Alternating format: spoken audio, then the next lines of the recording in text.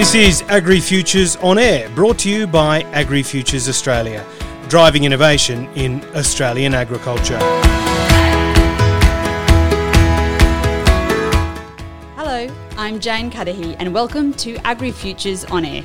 Originally hailing from the Philippines, Joanna Apina is undergoing a postdoctorate research fellow at the University of Queensland after having wrapped up her PhD at the Graham Centre for Agricultural Innovation at the Charles Sturt University.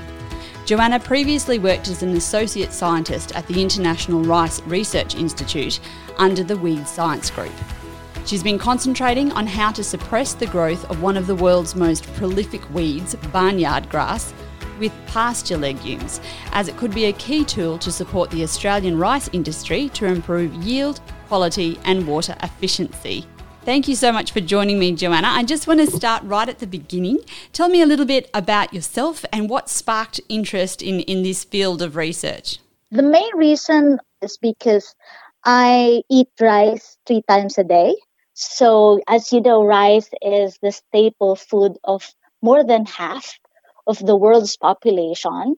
So it is my endeavor to add into this food security program now and in the future. So mainly that's the reason why I am into this. So I just want to make sure that there will be enough food in the table, mainly rice, now and in the future with limited resources such as water and land and everything that's happening around the world. Okay, so your study is around incorporating legume species into drill sown rice production. So how did you get that specific area of research down? Well, when I came here in Australia, I did a bit of scoping study. So I had an opportunity to discuss with the rice growers in the Riverina in the southeast Australia that they have observed that they were able to reduce the seed bank of barnyard grass when they put the pasture legumes in the rotation.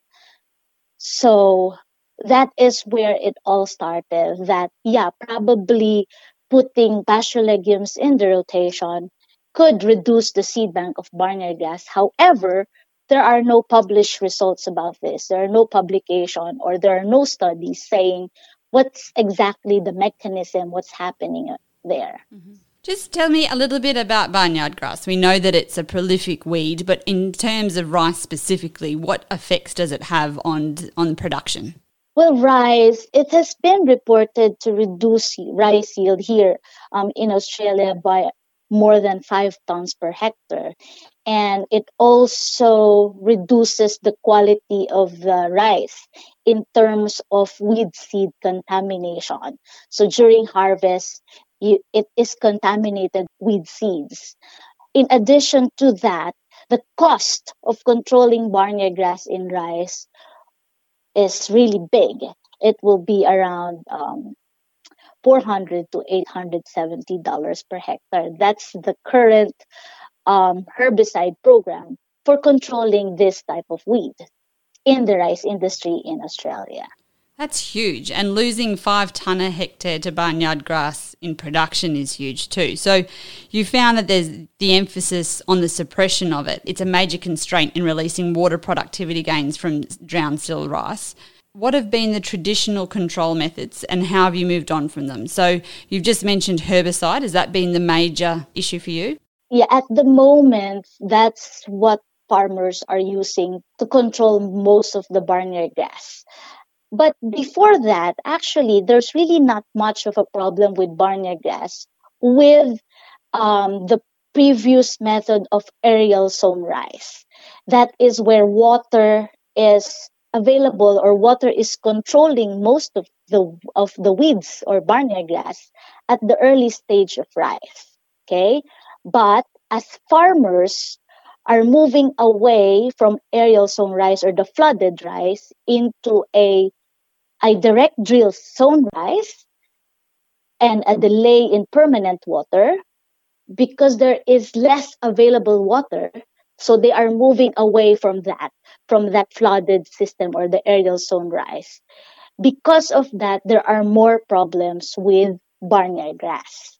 Because barnyard grass, without that water, it provides a perfect environment for them to grow and proliferate. So it's a bit of a fallout from being more water, conscious, and we'll come to some of the benefits of what you've been studying with water. But I just wanted to ask, what legumes are you using to suppress it, and how have you worked out the best varieties for that? In my study, I used 3 types of legumes: the Persian clovers, balansa, and subterranean.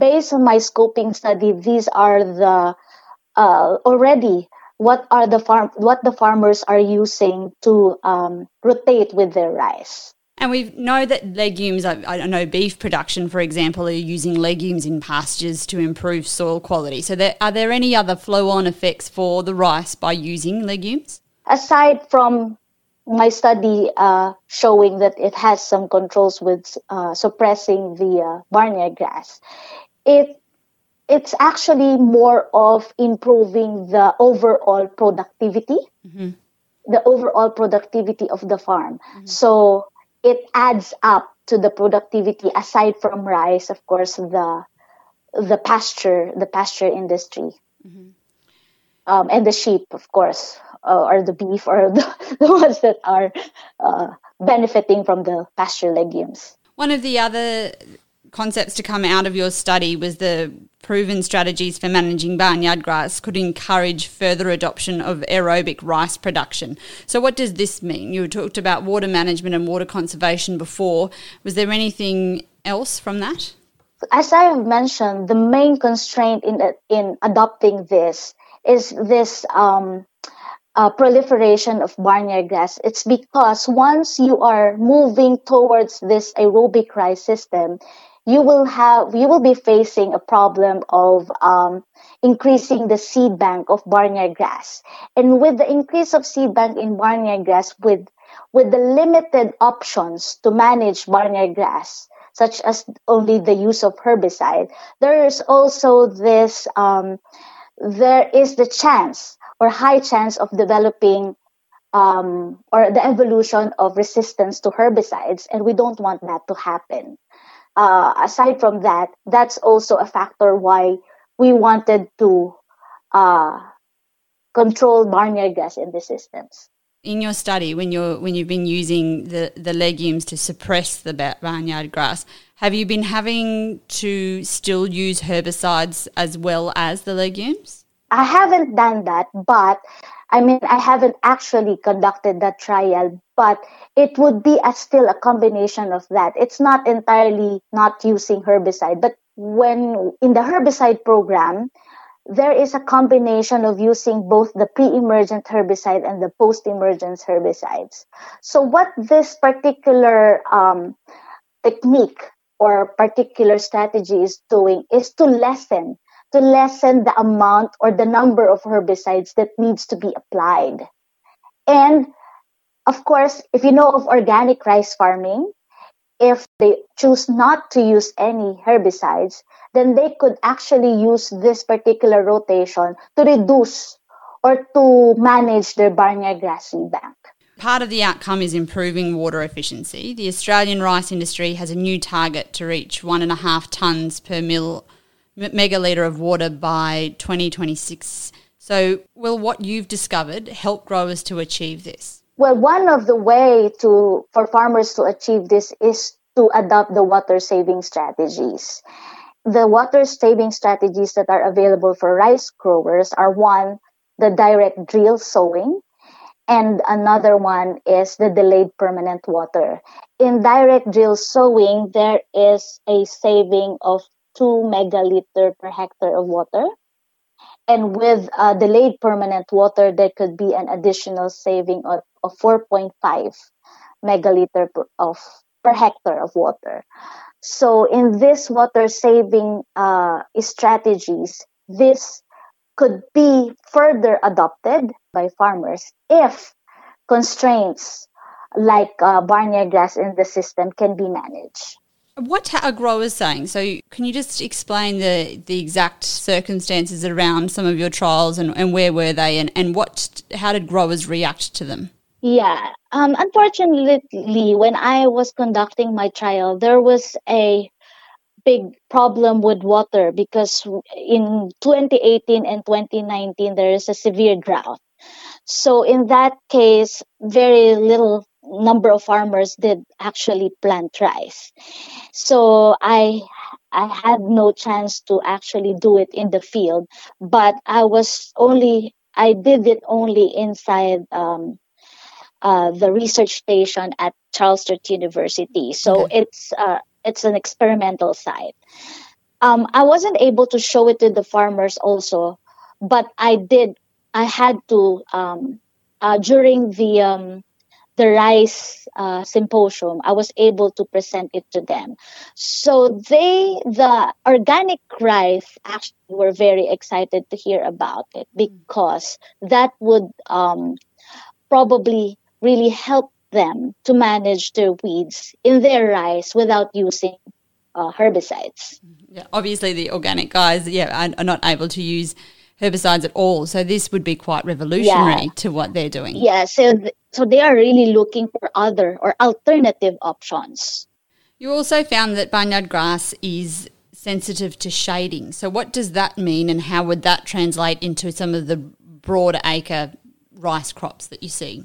Well, in that particular finding, when I said that it's sensitive to shading, it means that the use or the development or the use or incorporation of rice weed competitive cultivars or rice cultivars that has early vigor can actually outcompete your barnyard grass, because if barnyard grass is sensitive to shading, it means that if rice cultivars with early vigor can close its canopy as earlier, it means that it can manage barnyard grass.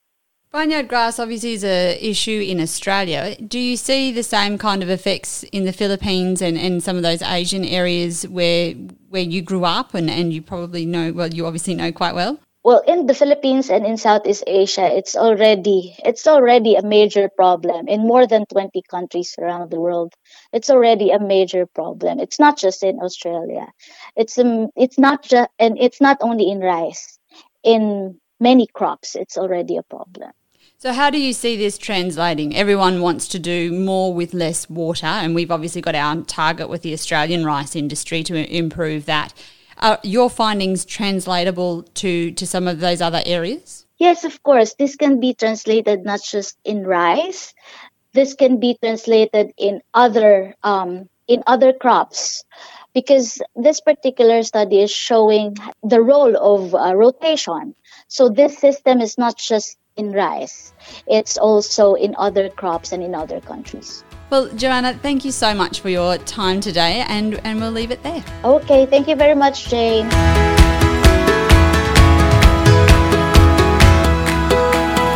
You've been listening to AgriFutures On Air, a podcast brought to you by AgriFutures Australia.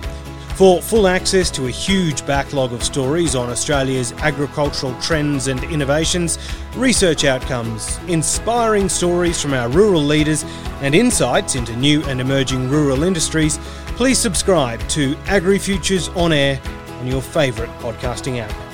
You can also find more information at our website, agrifutures.com.au.